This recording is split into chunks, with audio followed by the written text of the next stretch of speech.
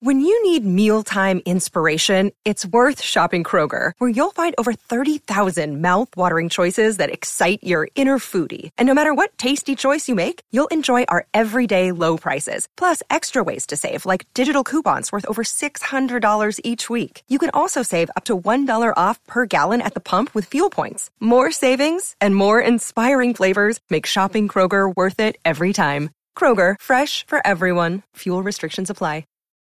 Hey, I'm Jimmy Bullard, and this is me old mucker Fenners. We're back together, son. How are ya? Hi, Bully. Great to be back working with you. What we doing here, though? We're starting a football club in podcast form. The only thing we know, it's called FC Bullard.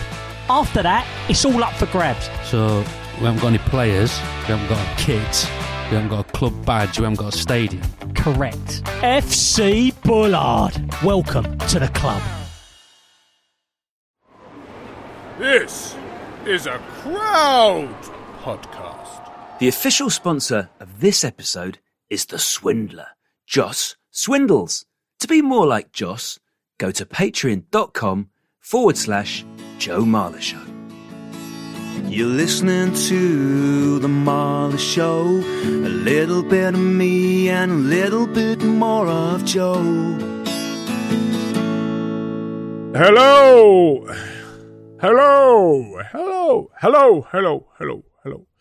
my friend.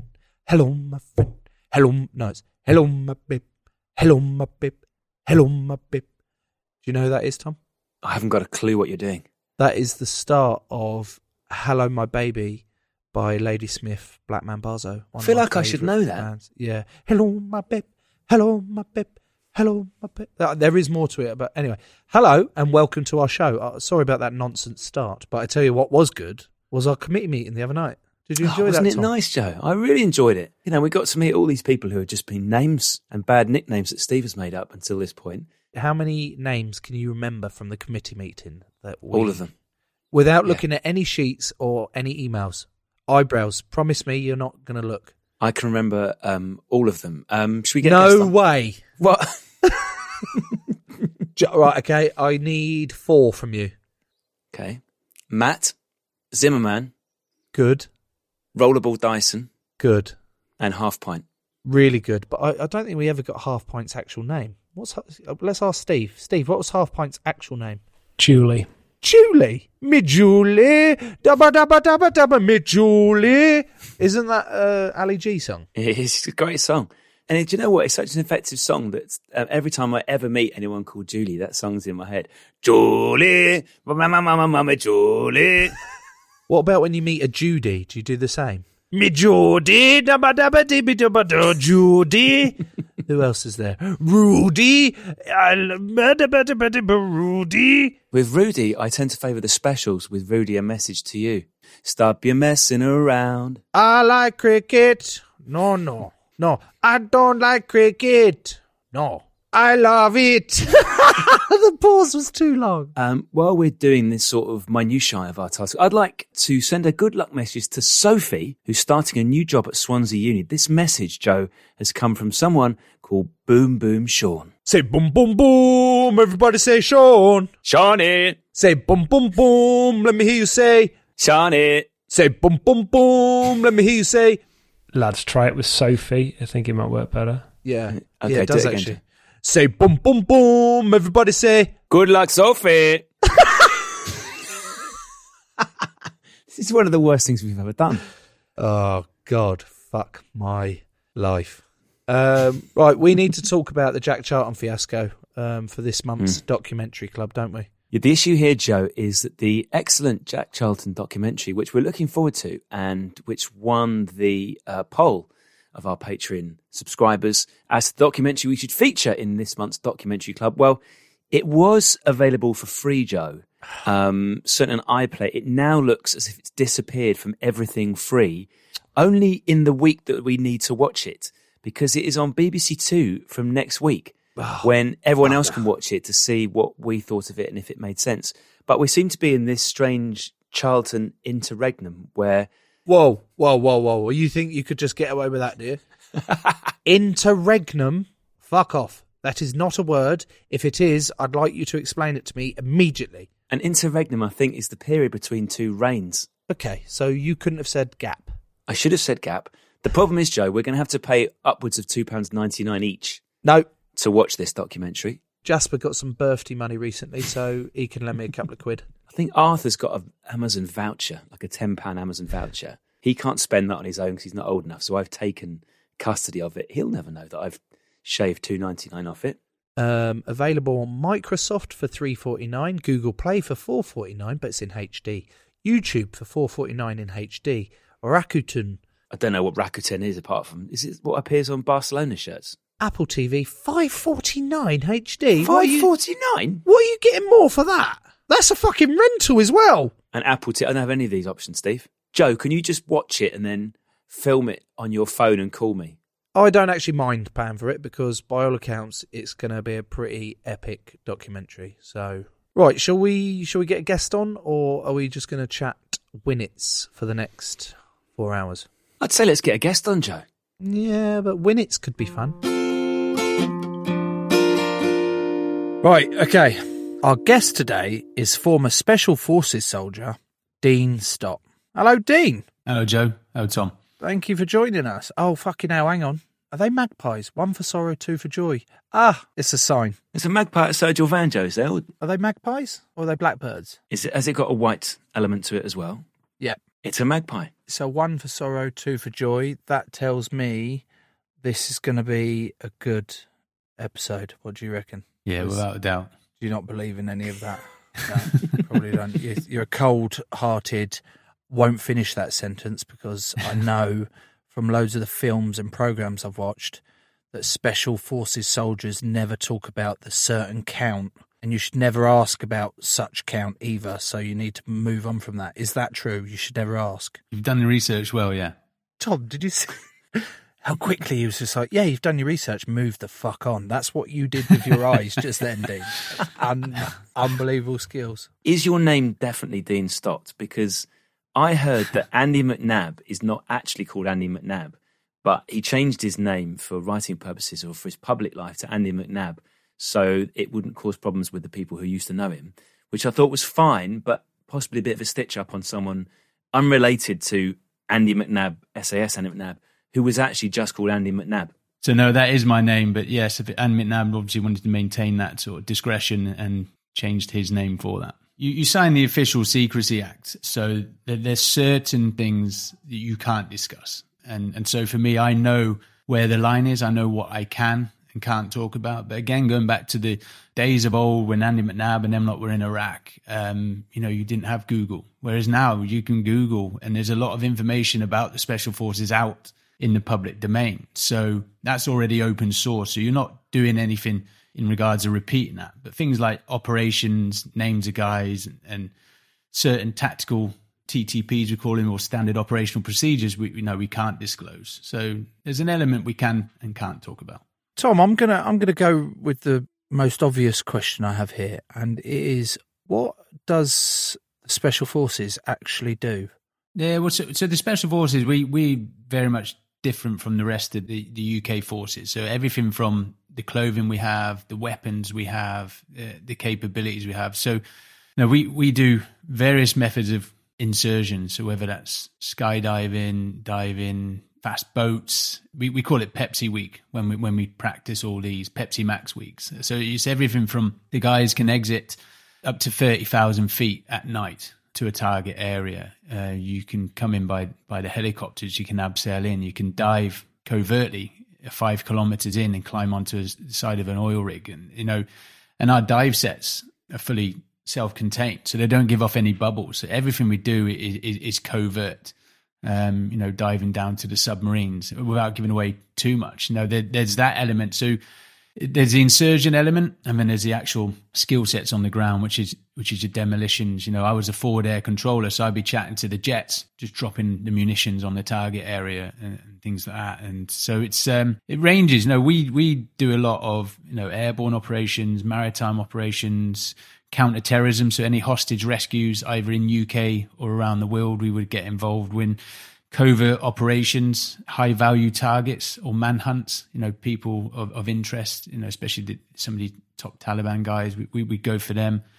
Unconventional warfare as well, trying to disrupt or overthrow a government or an occupying power. An example of that, which I probably could give, is when the Russians were in Afghanistan. The SAS were there training the Mujahideen to fight the Russians. It's them sort of things we get involved with. It's operations that you don't tend to see normally on TV, but can have big political ramifications. And that's why we don't have the same weapon system or clothes as the rest of the military, because if caught, the UK government would deny who we are. So the Mujahideen is real, is it? Yeah, Mujahideen is real. And obviously, when the Russians came in and fought in Afghanistan, the UK Special Forces would help fight them. So with the surface-to-air missiles to take out their Hind helicopters. And then fast forward a couple of decades later, 3 decades later, and we're fighting the same enemy. So they're the sort of things we get involved with, if we need to assist. I'm almost certain the last time I heard the Mujahideen was on Four Lions. I thought it was made up. Have you seen Four Lions? Have either of you seen Four Lions? Yeah, I love Four Lions. Oh, my God. The 12 bottles of bleach scene. Oh, fuck me dead. I put on my IRA voice. What do you mean you put on your IRA voice? Oh, I put on my female voice. Oh, you've got a fucking beard. I just covered it up. Oh, made me die. Sorry. Go ahead. Is it true, Dean, that talking about what happened in Afghanistan when the Russians is it true that Osama bin Laden was trained by the Americans? There's a lot of conspiracy theories in there, but it's a lot of history. You need to look back where it all started and who's upset who. But there's a lot of things. When we went to Afghanistan, actually, the Afghans don't like hate the Brits more than the Americans. And you're like, well, why is that? But if you look at history, it was the third time that we'd invaded Afghanistan. So the British history, the British Empire sometimes gets us into trouble. I remember when I left the military, I had my own security company, and we had trained the Kurdish special forces out in Kurdistan, and the general came in on the opening address, and I had the team sat in the front, and all his students were behind me, and he gave us a bit of history on Kurdistan, and he talked about how the Brits came in whatever year and split it between 4 countries: Iran, Iraq, Turkey, and Syria. I was like, here we go, we're picking up the pieces again. But so we have a longer military history. Let's say, Dean, that Joe has been asked to volunteer on the basis of his ceaseless bravery on the rugby pitch, and I've been asked to volunteer because there's been some dreadful mix-up. On our first day of the selection process, what happens? So selection process tests you on everything: the physical, the mental, puts you in situations, high octane environments to see what decision making you're going to do. But from day one, the first 4 weeks is actually all physical. You start in Wales in the Brecon Beacons, and in about 200 you sat there on the parade square. Your name gets called out, you get put onto a wagon, and then you're at the start point. Then the instructor will give you a coordinate which you put on the map, and then you have to run to the next checkpoint. And you've got weights on your back between 50 and 70 pounds of weight. And then when you get to the next checkpoint, they'll just tell you the next one. You just keep doing this. And it ranges between about 25 and 30 kilometers a day you're doing for the first 3 weeks. And the final week is test week. And if you don't hit the times, you get 1 red card. The second one, you're gone. And then on the last day, we do 40 kilometers in the day. You then have 4 hours rest, and then you do 40 miles in 20 hours with £70 minus your kit. I'm not doing it. Tom, you've just given an example of us going through that selection. I'm not fucking lasting 5 minutes, mate. I've done a couple of army days here and there for team building, and I remember vividly one down in Exmouth. Is it Exmouth? Yeah, Lympston. Lympston, that was it. Yeah. There was 2 incidents that really stick out to me. Was the swimming pool incident. Oh, God, this is bad.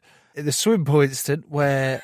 So I can't swim very well. I can swim to survive, sort of, although I've never been put in that position to survive yet. But we had to keep getting in and out of the water really quick as part of this. So we got up at like 6 o'clock in the morning, and they're doing lengths, and then all of a sudden they were like, right, you've got to get to the sides. But bear in mind, around this swimming pool, it's like all different depths. And one of the boys, he's a hooker, who's a bit, about 6 inches shorter than me. So we're having to jump in and getting out, jump in, get out, jump in and get out. Every time he jumped in, he'd be at least 15 to 20 seconds longer to everyone, trying to then get back up and get it because it was a bit deeper for him. But I'd say after about 10 times of doing that, I was close to throwing up. And luckily, I say this in the nicest way possible, one of the lads started having a bit of a fit. Turns out he was epileptic, and jumping in and out of swimming pools really quick isn't good for you. So fortunately for us, that means the session was stopped. And then the second session that sticks out is having to move this makeshift cannon from one end of the field to the other. And I was like, well, that's a piece of piss. You know, we've got all different metal boxes full of rounds or whatever it is and stuff like that. And there's round bits to make that bit and that bit. And we all like to get a bit. And I was like, well, we'll just move it over there then, shall we, lads? And they were like, yeah, but there's one rule. You have to do it on your back. And I went, what do you mean you have to do it on your back? We all had to like shimmy across this field whilst dragging these things either side. I was dying. I am exaggerating a little bit, but I still feel like I was dying. I can never understand those team tasks, you know, because why never in the battlefield would you be shimmying on your back, dragging a cannon across the field. So I've never really got the point of that. So what you're telling me is that it was actually pointless, that when they're there shouting at me like, this is how we do it here, you get on with it or you fuck off. You're now telling me that that's complete bollocks. They definitely wouldn't, in the middle of Iraq, decide to move that cannon, dismantle it all from one side of the field, and then go and build it over the other line on their backs to do it. Yeah, some of those exercises are strange. I think it's almost getting you comfortable with being uncomfortable, and that's what the military are quite good. You know, they put in the worst case scenarios, and if you can cope within those scenarios, then anything better is a bonus. That's how I see it. There seems to be, Dean, when you watch the TV shows, which I guess are a sort of sanitised approximation of what really goes on, there seems to be a lot of shouting. There's many reasons why I couldn't do it, but I think the shouting, like if I'd done 2 or 3 of those days you just described, I'm going to be knackered. I'm generally not very good when I'm tired. I think if someone started shouting at me as well, I just think I'd lose my rag in a very unprofessional way. Oh, for fuck's sake, all right, just tell me, don't shout at me. I think the TV shows, I know which show you're on about, because I was originally asked to be the chief instructor and I turned that down. Yeah, I turned that down. I got Ant and Foxy on the show and I stepped away because I wanted to keep my integrity within the group, and doing TV, a bit like Andy McNabb thing, you don't really do it. But there's a fine line between authenticity and entertainment with TV. You know, the screaming and shouting, that doesn't actually happen on Special Forces selection. So our selection process, actually the instructors hardly have any sort of dialogue with you. You know, the first 4 weeks when you run around the mountains, they don't even know your name, you're a number. And then you go for a month of that, and then they're like, right, selection starts now. But if they need to shout it means you're not doing something right, or you're not listening. So on selection, you need to be able to disseminate information quite quickly. Yes, they may remind you or say it again, but they don't need to shout, because the selection is that hard anyway that they don't need to put any added pressure on you. So yeah, what you see on TV is very, very different from reality in the Special Forces. That pleases me. You're saying that it's actually easier in real life than the We just treat you like adults, and that's the thing. It's very much more grown up. You shouldn't really get shouted at all the time unless you're obviously a poor soldier. Talk to us about some of the places that you've served, Dean. Where are the most dangerous places that you've been involved with? The most dangerous ones are in the Middle East. Your Afghanistans and Iraqs.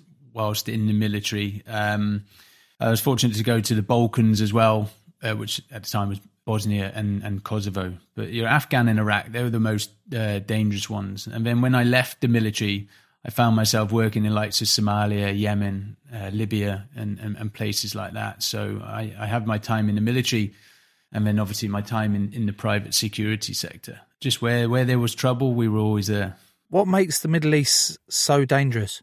We tend to find with most of these countries, you know, where there's oil, there's trouble. It needs to be obviously some sort of resources as well. And the Middle East as well. I think the Western world, we don't really understand their cultures as well, you know, and that's one thing we really do in the Special Forces. You know, because what you see on TV and everything else is the offensive action. It's the sexy stuff, you know, jumping out of planes and blowing down walls and things like that, and the red laser dots going everywhere. You know, that's 25% of what we do, which we're very good at. But that's almost like the last resort. But 50% of what we do is support and influence. It's hearts and minds. It's getting embedded with the locals, understanding in the politics, the demographics, and the tribal influences. And when you really get down to it, it's very confusing. And I think some states, some militaries, they just don't understand that. It's understanding what the locals want and what they want at the other end. Joe, I don't know what you're thinking here, but I'm really enjoying talking to you, Dean, and you seem very calm. Yeah, but I'm not having it. I'm not having it. No, I'm just thinking there's another Dean somewhere. This is he's you know what he's doing? He's luring us. He's got that look about him. I can tell. I can see it in his eyes. He's got this. Yeah, I'm happy-go-lucky. I'm calm. I'm controlled. And next minute, he's just fucking snapped your neck. But I think that's where the special forces is. We talk about that offensive action. You can bring it up and bring it down, and we have that in our arsenal. But that's we are very calm and collective. On our selection process, we have a thing called SEER, Survival, Evasion, Resistance, Extraction. So it's interrogation. So I've been interrogated. So, these podcasts are quite easy. I just keep calm and collected. Oh, okay. But they actually tell you, they tell you when you're on interrogation processes, you can't show any sort of emotion. You can't show anger. You can't show fear and things like that. So it's something we're used to, because obviously if they sense any sort of fear or anger, they'll probe it. They'll probe it. A different probe. if I was in charge of, did you say the interrogation I was just about to say the torture process. I've accelerated that fast. I'd probably probe early on as a way of getting someone to talk. So that goes on, that interrogation process. What, as all that sort of stereotypes that you always see in films and series actually go on, like getting waterboarded, getting hung upside down for hours, getting electrocuted or stuff like that, or is that just all dramatized? Again, some of it dramatized, but it depends on the enemies. We're fighting enemy. Going back to your quote about Andy McNabb and how things have changed and evolved from then. Days of old, when they got interrogated on their selection process, we had the Geneva Convention. And it was name, rank, number, blood group, religion, date of birth. And that's the only 5 things you would ever say. Obviously, the enemy's different now. And it's like, well, we'll just kill you. So you need to stay live as long as possible. So it's actually building a relationship with your interrogator. Basically, it's to keep you alive long enough that the guys will come and rescue you. So again, how the world's changed. But again, we talked about technology. If you would say to me, if they were to interrogate me, say, where are the SBS based? I'd say in Poole, in Dorset. Because you can Google that. I'm not giving anything secret away. So it's knowing what you can and can't say, but staying alive long enough. You talk about building a relationship with your interrogator, but where's the line that it becomes, what is it, Munchausen's? What's the one where you fall in love with your... Stockholm Syndrome. Stockholm Syndrome, yeah. There must be a fine line between actually falling in love with your interrogator. Has that ever happened? I've never fallen in love with any of my interrogators, luckily. Probably I wouldn't be attracted to them. We've probably got beards like you, Joe. So hey, I'm a niche market, all right? Yeah. Very, very niche. For you to interrogate, to let them know that you are a human being, it's trying to humanize you as well, rather than think you're an enemy, and that's where you start building that relationship. Because if you start doing that, they may let their guard down as well, and you may see opportunities to get out. Dean, could you do a verbal interrogation of Joe for us? Ooh. You put me on the spot now. Yeah. Hey, you won't get shit from me, Dean. So we've already established that he gets angry quite quick. So it's do I, or is that a double bluff? Yeah.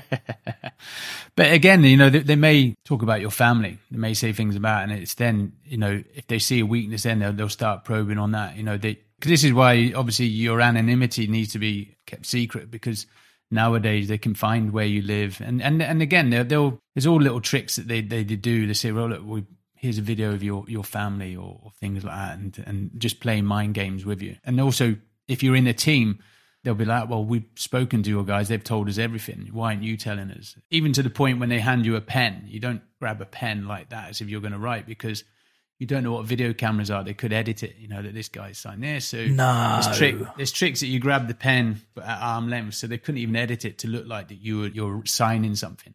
And bits of paper, they may say, read from the bit of paper in front of you, which is a reasonable request. So you would do, but you check the back of the paper to make sure it doesn't say, we were guilty of bombing innocent people. There's all these little things that they're going to try and do. I think the only time I sort of gave away any emotion on mine was when I was playing cards with the interrogator, and then if I won, I got some jelly beans. Sounds quite nice, this interrogation. Yeah, this is really good. There was no probing whatsoever. No, there was no probing. But he then took my boots off. My okay, feet here we go. were and then started cleaning my feet with a wet wipe.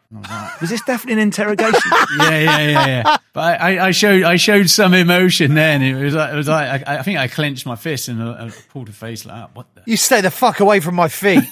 Yeah, exactly. So, Although that is pleasant, so you can carry on for now. It is, and then the next interrogator will come in, and then it'll be a bit more harsh. They do the good cop, the bad cop. They put you through the process. But what it is you're tired, you're fatigued. And so when you are then getting interrogated, you're at your weakest. And then anytime you're not getting interrogated, you're in stress positions. So maybe, your hands behind your head, your legs crossed, very uncomfortable positions to be in. And as soon as you move, they'll just, even if you bring your elbows slightly in, they'll just put a little finger in the back and just open it up. So all that has been going on before you then get interrogated as well. So when you go in there, you've still got to remain alert. So with your England team, who's standing firm and who's snitching? Let's start with who's not going to snitch. You got your Ellis Genges, you got your Carl Sinklers. Mako's not giving anything up, is he? Mako's not. He's not listening. Full stop. Because he won't be. Yeah. So Sink has actually been heard goading the Australian team before when I think it was their team manager ended up getting sacked or something because of certain text messages that went round. Yes. And someone had dobbed on someone else. And we were playing them in an autumn international, and for some reason Sink goes wild sometimes and he loves a bit of sledging. And out of nowhere, he was just like, fucking snitches get stitches, bitches. And we were like, what the fuck is going on here, mate? And he just kept wandering around the pitch saying, yeah, you heard, snitches get stitches. I was like, Sink, I'm not entirely sure what's going on here. So he ain't snitching. Who's going to give us up early doors? I'm looking at a George Ford, I'm afraid. Because you could ply him with booze, couldn't you? Yeah, you just tip a few pints down, George. Yeah, he's not a big drinker, so if you were to get one or two in him, he'll give up everything. Who else is bad? Tom Curry, you could probably get after him. He's young, he's naive, he's a hell of a rugby player, but he's clueless, so they'll be the ones to give up first, I reckon. I could see Ben Youngs inadvertently giving something away, just accidentally blurting out the location of the secret base. That you've got him down to a T. Whoa. Right, okay, so on that revelation then, Joe, Snitch Curry is clueless, says Marla. It's probably time for some Patreon shout-outs. These are the people who pay for the show. Our official sponsors today include The Bounty Hunter, Alistair Boundy. The Locksmith, that's Jordan Blaylock. Proud Mary. Mary makes rope bracelets, and they're beautiful. We're also sponsored by President Christopher Bartlett, The Windmill, Ian Miller, and we're sponsored by Totes Emosh, James Oakes. To be more like James, Ian, Christopher, Mary, Jordan and Alistair, search for The Joe Marler Show on Patreon and grow the show. The truth about the Haditha massacre has been covered up, but not anymore. I know you know what happened. They went into houses and killed women and children. What are you thinking? What a mess. U.S. Marines murdered innocent civilians in cold blood. And at the center of it all is 25-year-old Sergeant Frank Wuderick. And me. Murder in House 2. A new podcast from Crowd Network.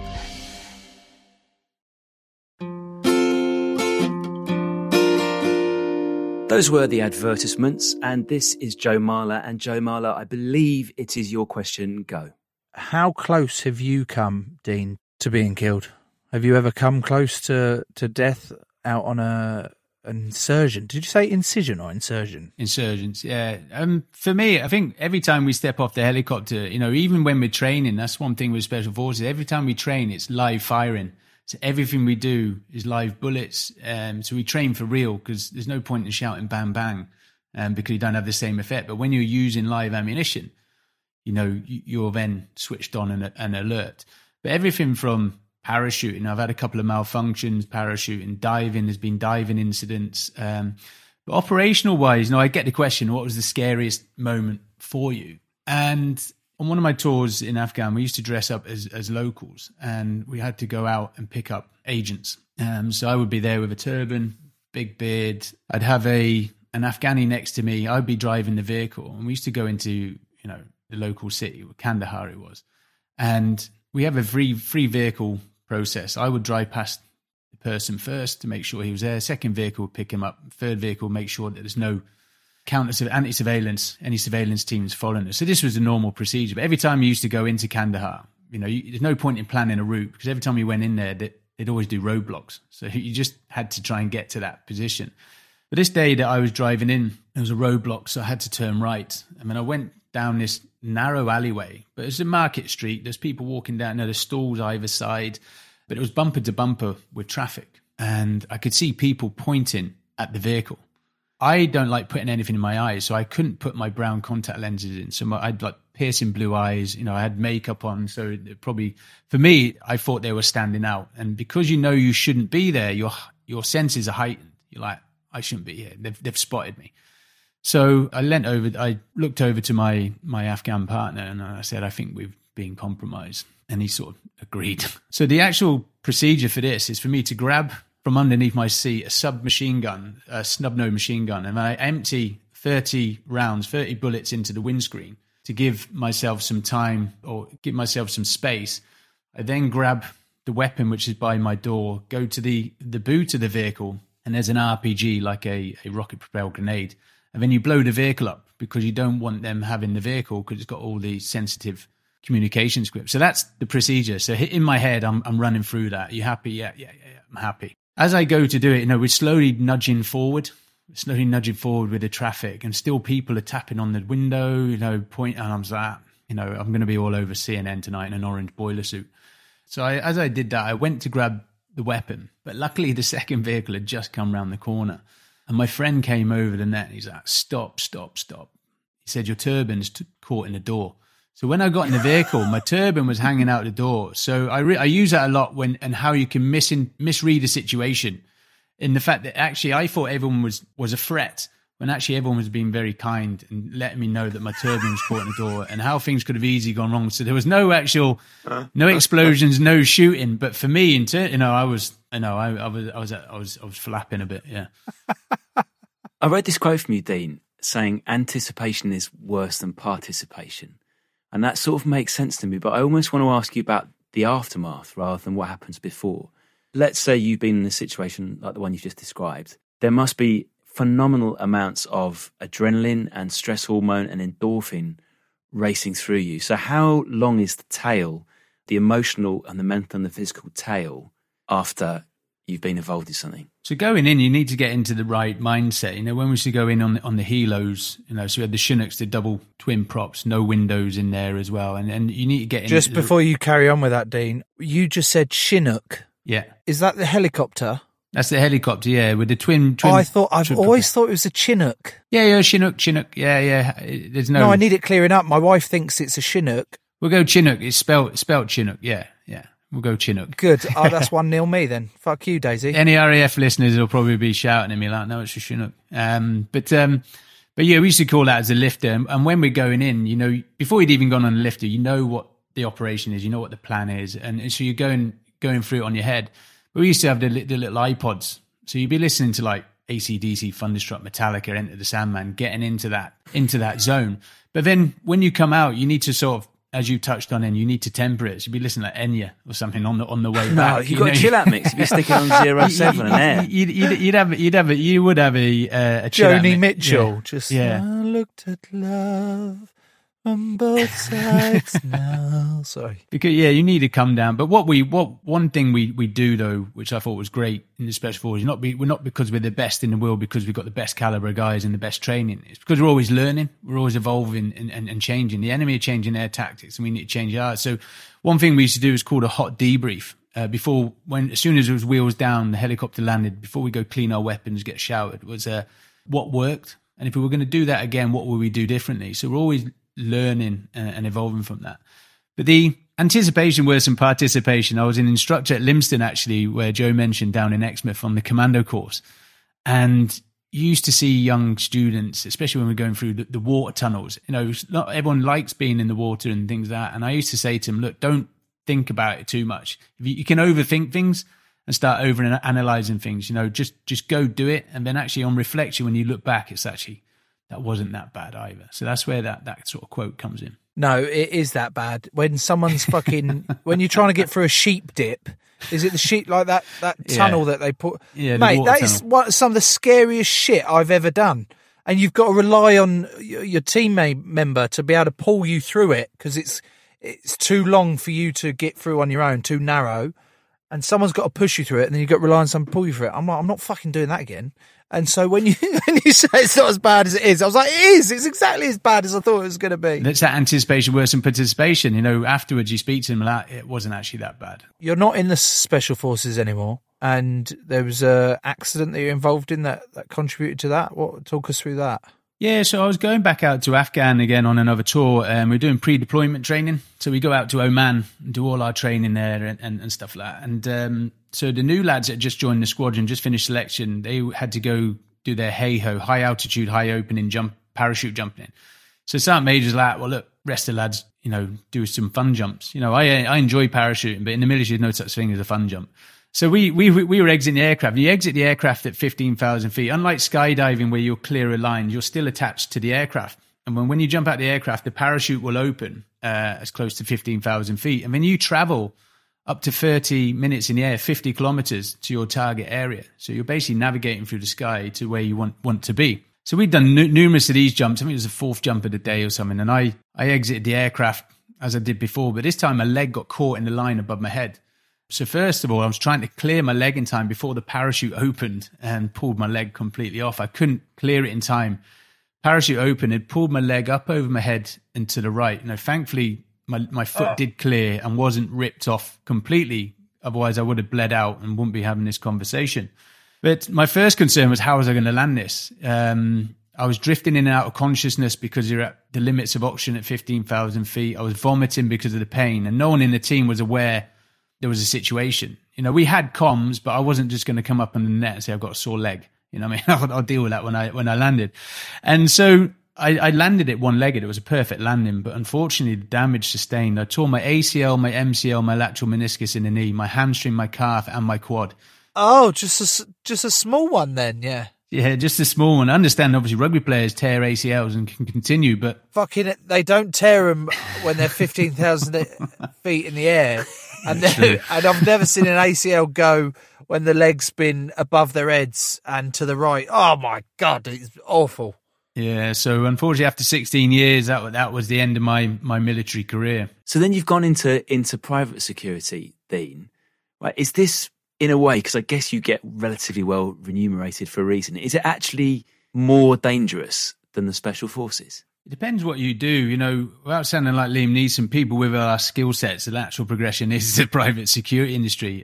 So when I left, my wife was 8 months pregnant. So, you know, I just needed to get work. A lot of my friends had security companies who were dealing with piracy on the east coast of Somalia, but I was trying to find a niche myself. And within 48 hours, I was in Libya during the Arab Spring in Benghazi.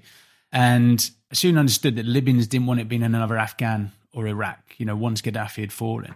But also that these larger private security companies were charging 6 to 7 figure sums for crisis management and evacuation plans, which weren't actually in place. So I came home, my wife gave birth to our daughter, and I took our life savings out, went back into Libya, and I bought 30 weapons off the black market. And I buried them between Tunis and Egypt and spent a month... Hang on, can I just stop you there? How do you buy...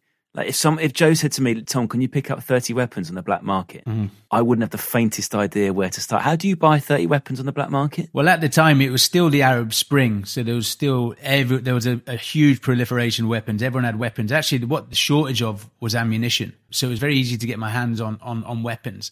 And I just buried them between Tunis and Egypt, buried some communications kit and money. And I just spent a month on my own, writing my own evacuation plans, should we need them.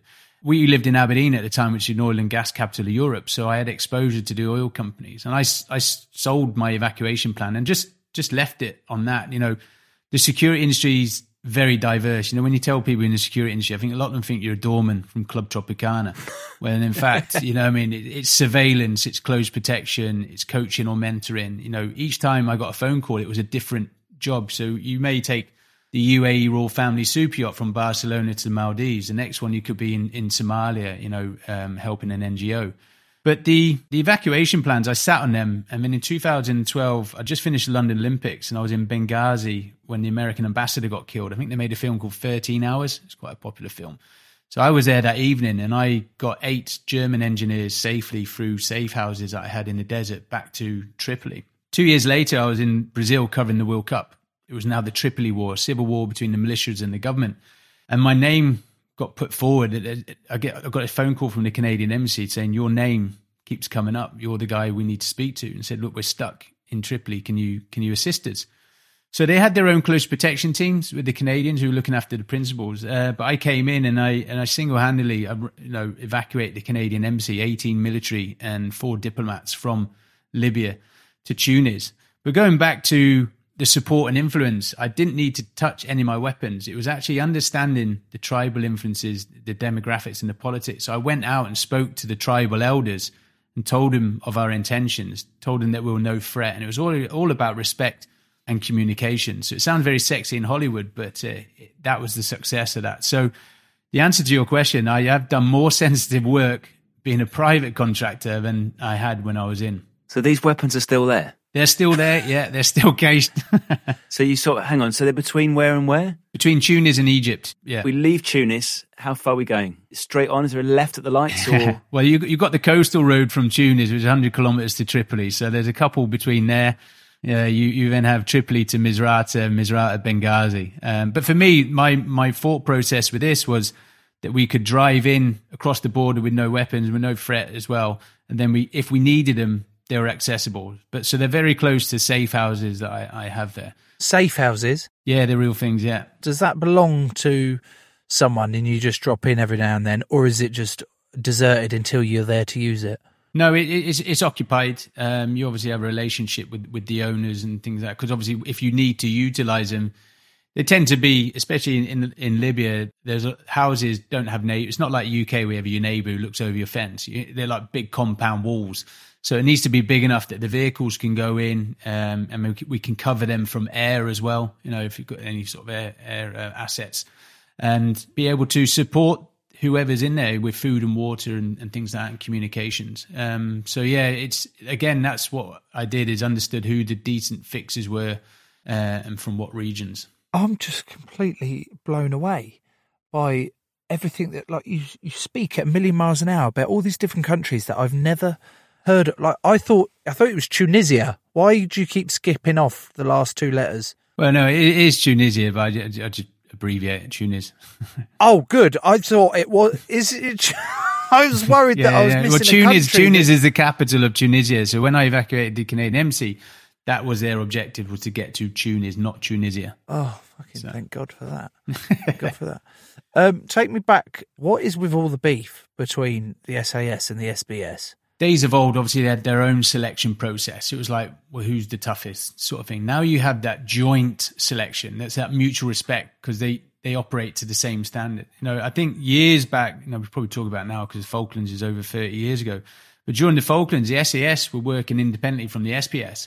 And there was an incident of blue on blue, friendly forces firing on friendly forces. And one of the SBS guys got killed by an SAS patrol. So there was that history anyway. But since then, as we said, we now work together. So the relationships are very tight. You know, I always get the question, what's the difference between the SAS and the SBS? And I say, well, SAS is surprisingly average soldier, SBS slightly better soldier, and just leave it at that. It feels, Joe, like they should have some sort of annual SAS v SBS table tennis tournament, some sort of safe way of getting rid of all that competition. Yeah, well, you actually say that we're not allowed, because we have injuries and deaths and guys retiring. You can't afford to play sport, because if you get injured, that just adds to the number. However, there's dispensation for one rugby match a year, the SAS versus the SBS.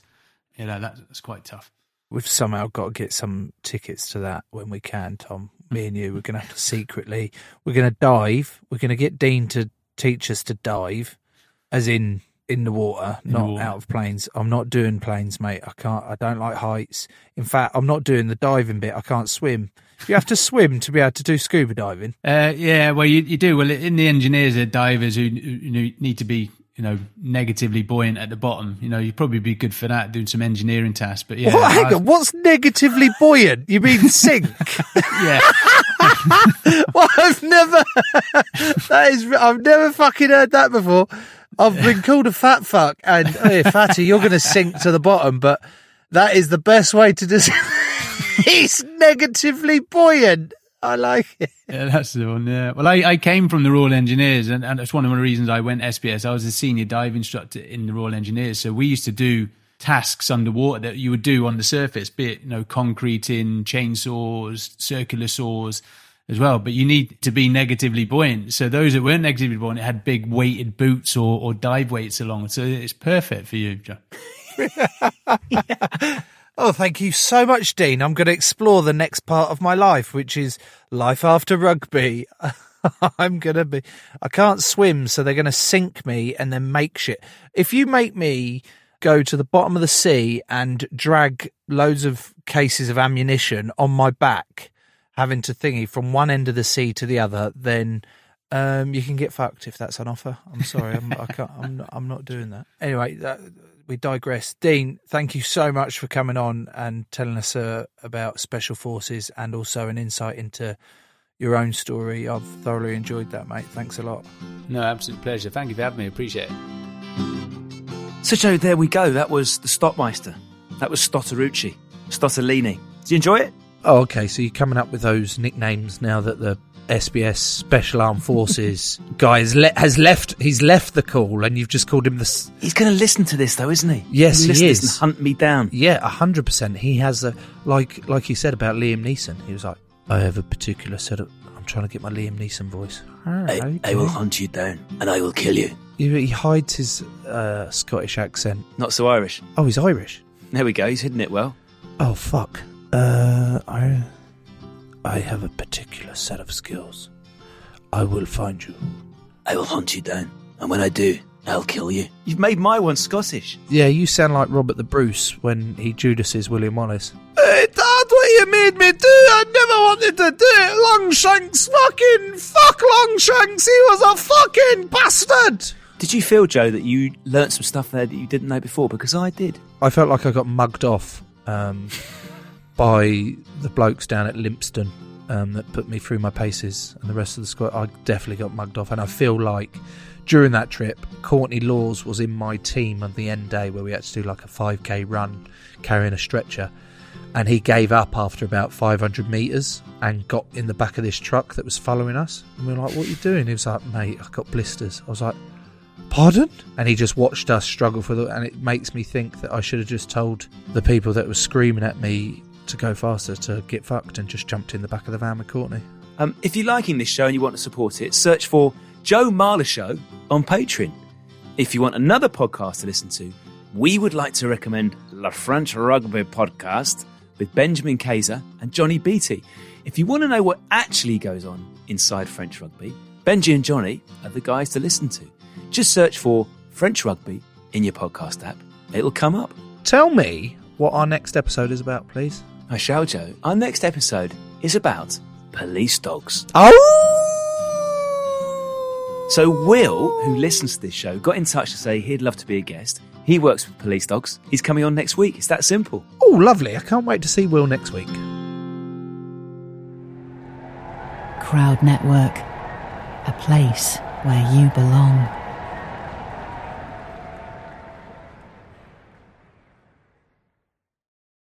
Sports Social Podcast Network.